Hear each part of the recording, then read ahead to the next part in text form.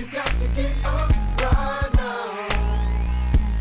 Turn the system upside down. You're supposed to be fed up by now. Turn the system upside down. Get up. Hello, this is Speak Out Socialists, a podcast produced by Speak Out Now. We are a revolutionary socialist group. Our website is speakoutsocialist.org. You can find us on Facebook at Speak Out Now or on Instagram and Twitter at RevSocialists. These are the reports from July 23rd to August 5th. Whose law and whose order? After weeks, and in some places months of protests following the murder of George Floyd, demonstrations in most places have subsided. Many of those who demonstrated their outrage against the racist brutality of the police may no longer be in the streets, but they feel like they had accomplished something. And they have. The demonstrations forced a discussion, and in some places actions, addressing police terror and brutality against Black people. The decisions, symbolic or not, to reduce funding for the police, to establish some limits to the terror they represent in many communities, and to substitute social workers for cops in various situations, are being discussed or implemented in a number of cities and towns. Monuments that commemorated slavery and colonialism were toppled, which led to local and state governments carrying out or promising to carry out an end to the honoring of those who represented the open racist foundations of the U.S. Trump viewed these actions as an attack on the America that he said he wanted to make great again, the America he campaigned on. He launched an attack on the movement, sending federal forces into the streets of Portland in mid-July to put down the demonstrations that had been continuing for months. In addition, he threatened to send troops into Albuquerque, Chicago, Oakland, Philadelphia, and other cities to protect federal buildings or to supposedly combat street crime. Sending his heavily armed armies of the night into the streets of Portland, dressed in camouflage with no identifying insignias or names, to attack people was meant as a warning to the rest of the country. Those unidentified military units rolled up on protesters in unmarked vehicles and snatched them off the streets, taking them to various detention facilities, subjecting them to questioning before releasing them. Trump and his spokespeople claimed that their troops were in Portland to protect federal property and restore order. The reality was that the demonstrations had been declining, but in the face of this invasion, many people who hadn't been active felt they had to oppose this occupation of their city and join the demonstrations. Far from being professional protesters, as Trump and his underlings claimed, the demonstrations were made up of a broad cross-section of Portland and the surrounding area. The only professional protesters in the demonstrations were undercover government agents. Vicious attacks against those who were demonstrating were captured on cell phone cameras and sent throughout social media. When two older military veterans were brutally assaulted, one pepper sprayed at close range and another thrown to the ground, shattering his hand, it was a guarantee that many could no longer sit back. Democratic politicians, the governor and the mayor, who was also tear-gassed, called for the withdrawal of the forces that had invaded the city. They were supposed to be responsible for governing. Democratic mayors and governors and city councils across the country, whose cities were on the federal hit list, spoke out against the abuse of federal power. The troops are being withdrawn from Portland, and small demonstrations continue. But this is not the end of Trump's election strategy. The attack on the people of Portland was an attempt to distract attention from the out-of-control pandemic and the social and economic crisis that has resulted. It is also a warning of what could lie ahead as the November election nears. Trump still claims he has the right to send in federal troops, and he threatened to mobilize the National Guard in Portland if the demonstrations don't subside. Trump's claim to restore law and order is aimed at his supporters who are losing faith in his ability to solve the many problems they face. The insecurity that has swept the country was brought on by the failure to address the spread of COVID-19. The spread of the virus has led to a social crisis of staggering proportions. Aside from the fear of illness and the growing numbers of people hospitalized and dying, the massive unemployment, food shortages, and collapse of education, and the threat of mass evictions weighs heavily on individuals and on families. This is the crisis that helped to propel people into the streets in response to the horrific murder of George Floyd. And this is the reality that Trump wants to hide, and the unity that he wants to divide. The pandemic has also accelerated the street violence that has become part of life in many U.S. cities and towns. As tensions have increased due to sheltering in place and a disruption of normal life, it has led to clashes in the streets and shootings and killings. Trump's threat to send troops to quell street violence is a bluff at best and an excuse for more police violence at worst. Either way, it plays to the racist fears he works to keep alive among some of his supporters. Trump's comments denouncing the demonstrations and calling activists and Black Lives Matter terrorists provides support to racist and openly fascist groups like the Portland-based Patriot Prayer, the Proud Boys, and others. This also included those who are part of the Boogaloo movement that aims to incite a second civil war, a race war in the U.S. Some of them infiltrated the recent demonstrations, attempting to incite property damage and violence, including against the police. In a number of cities, local police have arrested and identified people with links to this movement. 2 of them were arrested for the killing of a guard at the federal building in Oakland. But in denouncing what Trump calls the violence of the demonstrations and his concern for the safety of the police and federal property, there has been no mention of these groups. All that spews from Trump's tightly pursed lips are attacks on Black Lives Matter protesters. There is no question where he stands. Trump and his policies represent a threat to our lives. His arrogance in using the powers that he has as president has exposed the enormous power that rests in the hands of one person. He has shown he is willing to use that power against protesters who are simply exercising what are supposedly protected democratic rights. The people of Portland were right to stand up to the brutal force and occupation that was unleashed on their city. They were right to stand up for their democratic rights. And as the November election approaches and the crisis brought on by the pandemic continues, we have to keep those lessons alive, regardless of who is in office, a Trump or another politician. We cannot depend on them to solve the problems we confront. We have to rely on ourselves to determine the conditions of our lives. Rising evictions show the priorities of this system. With no guarantee of a second stimulus check, no extension of federal unemployment benefits, and eviction moratoriums ending, millions are left vulnerable to eviction during a time when shelter is an even more important necessity. According to the Aspen Institute, up to 23 million renters are at risk of losing their homes, creating a potential avalanche of evictions, hitting low-income workers the hardest. Since the beginning of the pandemic, more than 44 million Americans have filed for unemployment.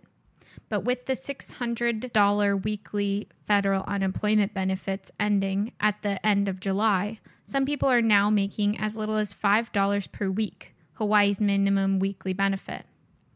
Most states have weekly minimums below $100, with the U.S. average a measly $61.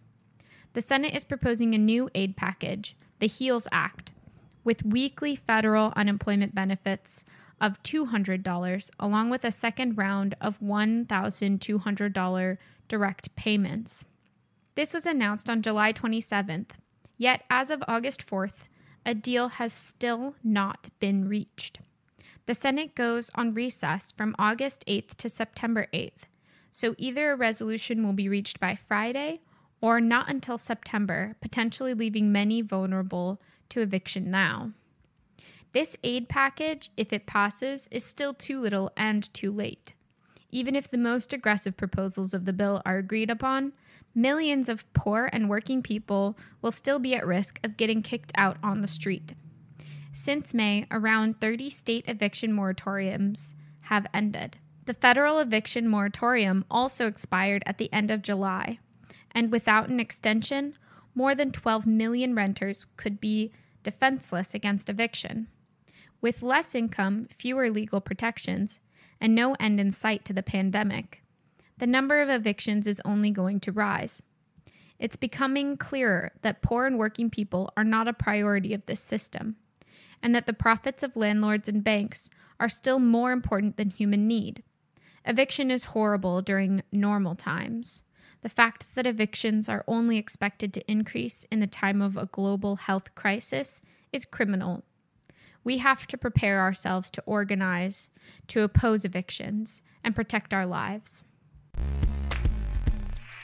Iranian activists sentenced to death.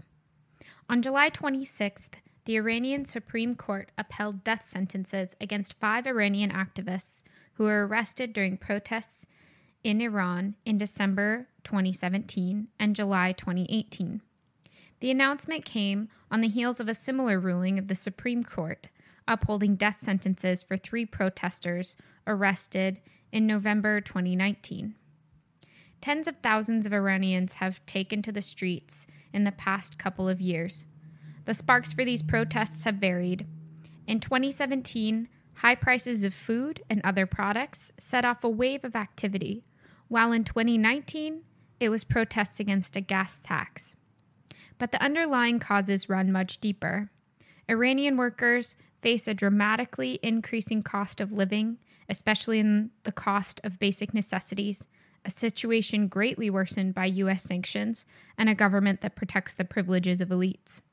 The response of the Iranian government to these protesters has been the same: brutal force. Within days of demonstrations in 2019, an estimated 1,500 protesters were murdered by security forces, and thousands more were imprisoned. While the protests were suppressed, the conditions that gave rise to them, poverty and the high cost of living, repression, and corruption, still exist. COVID-19 has dramatically worsened all of these problems. Combined with U.S. sanctions, which have prevented needed medical supplies from reaching Iranian hospitals, the results for the Iranian people are catastrophic.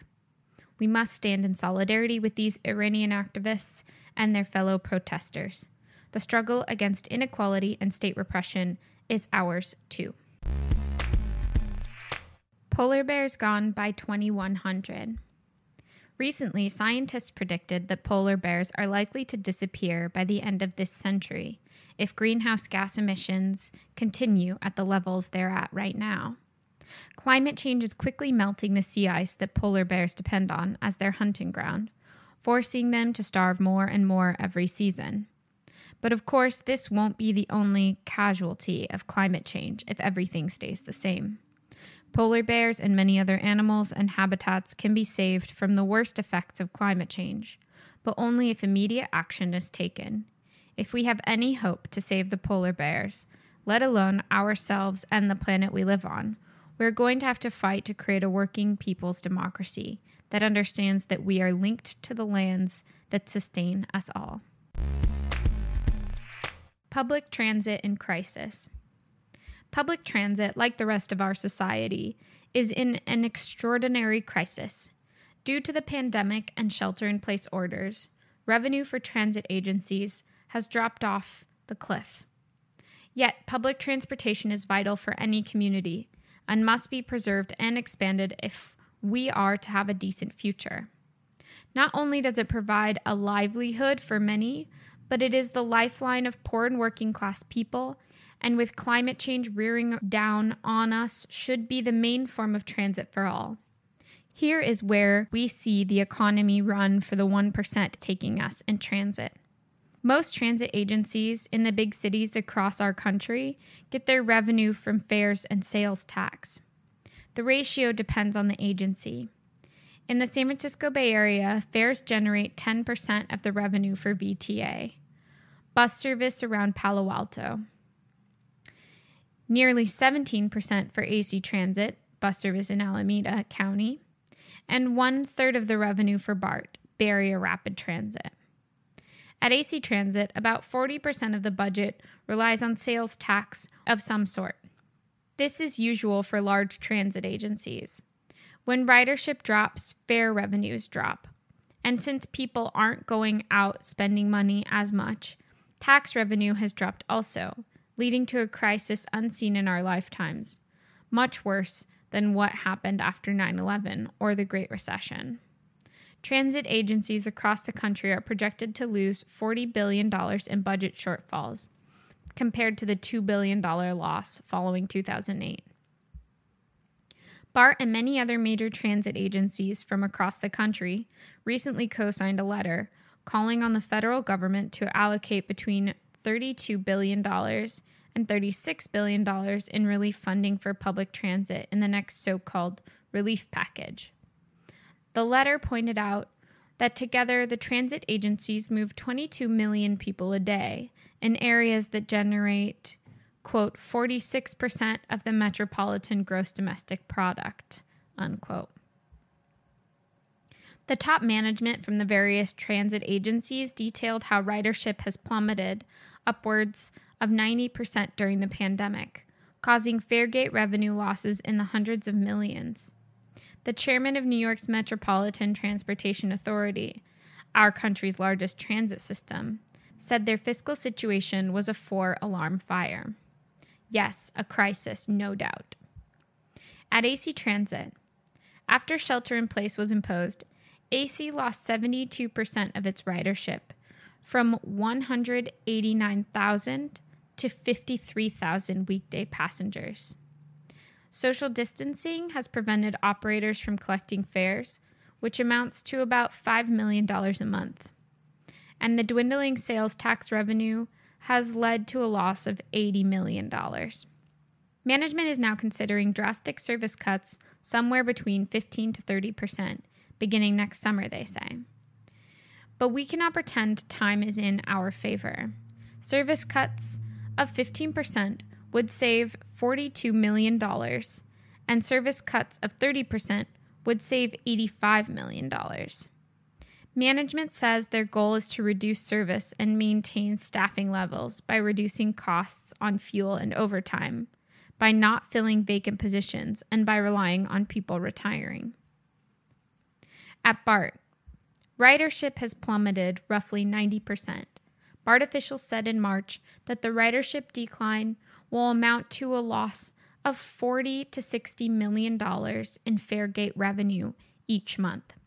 Over the next 3 years, this could mean a loss in revenue of roughly $1 billion. The BART Board of Directors has already voted to approve the agency's $2.42 billion budget for fiscal year 2021, which includes nearly $200 million in cuts from the $1.016 billion preliminary operating budget. Management is saying that their budget is also $39 million short of what they expected, even given the funding that came from the CARES Act. As a result, they plan to, quote, tighten the belt of the workers, of course. Much of the funding cuts come from a 1-year hiring freeze that will cut about $36 million. 672 vacant positions have been removed from the fiscal year 2021 budget, and retiring workers will not be replaced. All OT will be limited.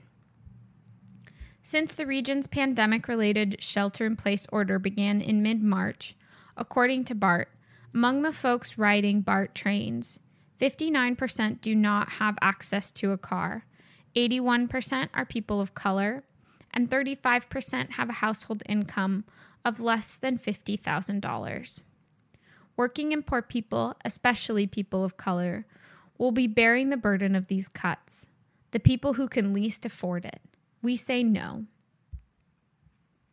At Muni Metro, San Francisco's light rail system, is set to lose more than $500 million in revenue over the next 4 years, in what the director describes as a transit death spiral. The SFMA MTA Board of Directors approved a revised budget for fiscal years 2020 to 2021 and 2021 to 2022 that includes $200 million in cuts. This will translate into 40 of San Francisco's 68 bus lines being cut, possibly permanently, after being put on hiatus at the beginning of the shelter-in-place orders. And at the very least, those 40 bus lines will remain suspended for the next 2 years.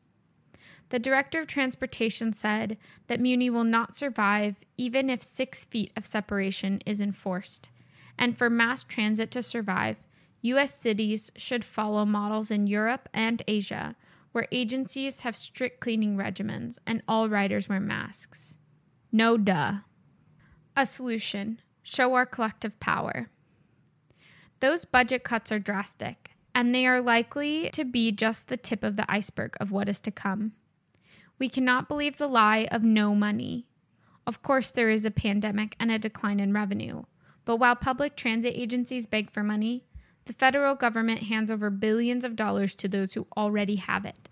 Public transportation is crucial for our society and the health of our communities. Rather than cutting this service, it should be expanded. Not only does it provide a livelihood for many, but it is the lifeline of poor and working class people. And with climate change rearing down on us, should be the main form of transit for us all. We must pay attention to what's going on and build connections with our fellow transit workers and our riders. Only if we come together will we have the power to defend our interests. Remembering the legacy of John Lewis, civil rights activist. John Lewis was a civil rights leader and activist that fought to end racial segregation in the United States. His achievements as a grassroots organizer that inspired many should be celebrated and honored. We should also remember that it was his activism during the civil rights movement rather than his time in the U.S. government that helped create change for Black Americans.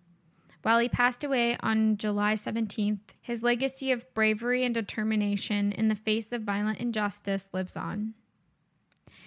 As a young boy in segregated Alabama public schools, Lewis was inspired by the activism around the Montgomery bus boycotts and found resonance in the words of Dr. Martin Luther King Jr.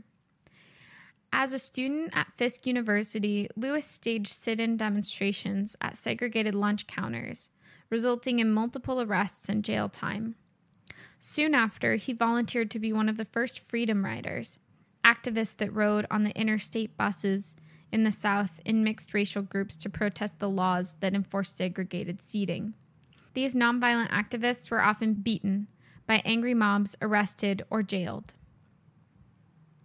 During the height of the civil rights movement, he became a chairman of the Student Nonviolent Coordinating Committee, SNCC.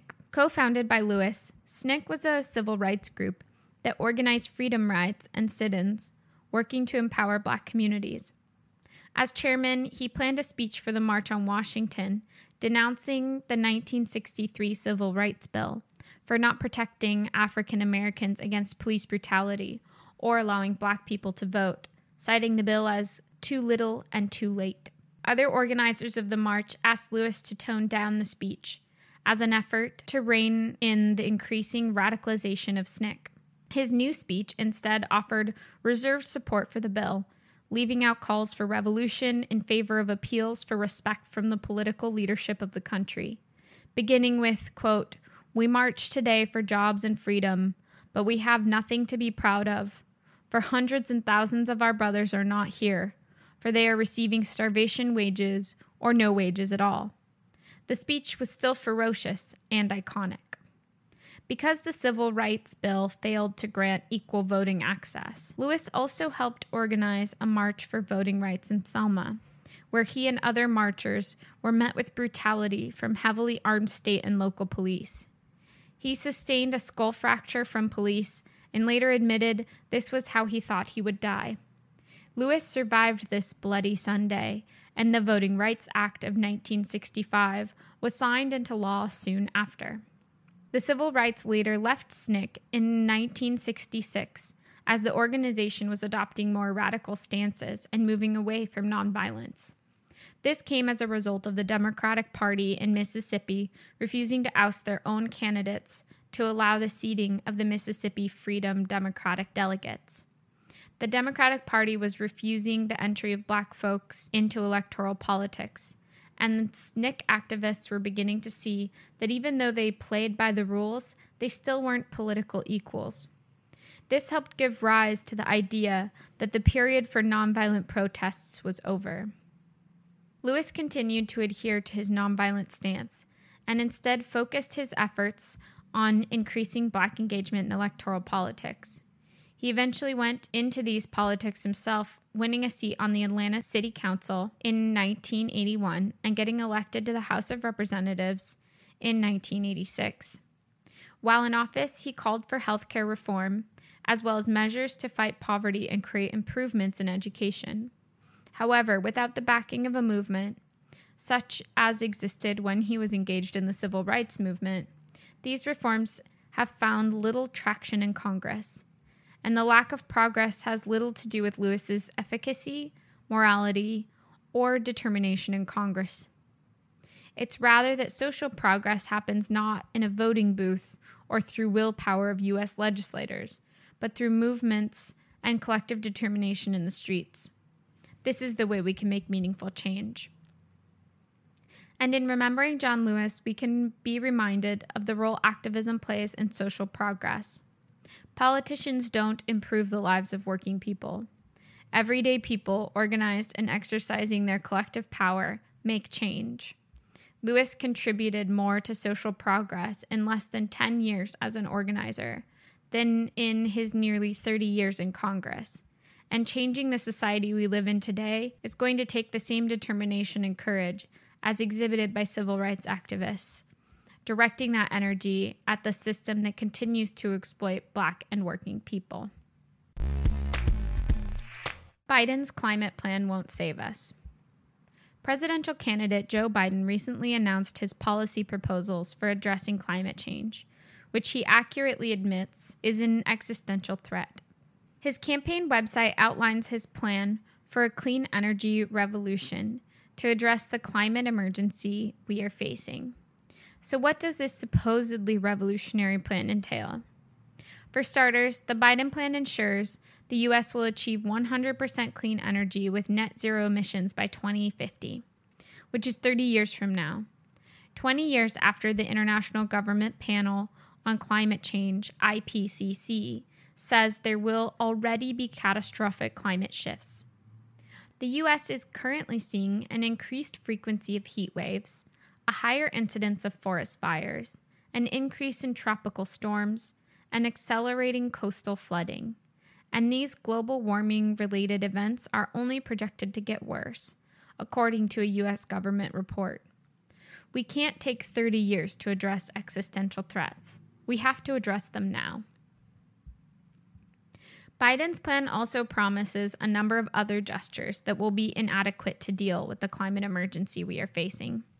He promises a $400 billion investment in clean energy research and innovation for over 4 years, which seems paltry when you consider oil and gas industries brought in $181 billion in 2018 alone. He plans to add an additional 500,000 new public electric vehicle charging stations by 2030, an insufficient plan for addressing transportation emissions when electric vehicles comprise only 2% of all vehicle purchases. Biden also promises to invest in biofuels and nuclear energy sources that respectively contribute to global warming or pose serious public health risks. And these are only a few of his more specific proposals, with most of his plan comprised of generic promises for achieving a greener America.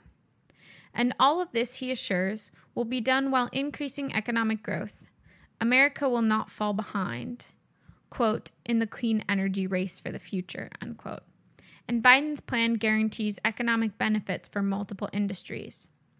But the capitalist system we live under demands ever greater profits.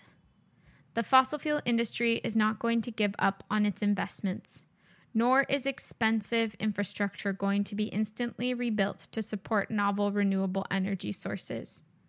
Green energy investments may increase, but never at the scale that will be necessary to secure a future for generations to come. You can't benefit capital investment and the planet at the same time. That Biden has a climate policy at all does speak to the fact that people are rightly concerned about their future in an age of impending global climate catastrophe. But we can't put our trust in Biden or any politician to tackle climate change on the scale we need. They simply can't. The capitalist system we live under won't allow them.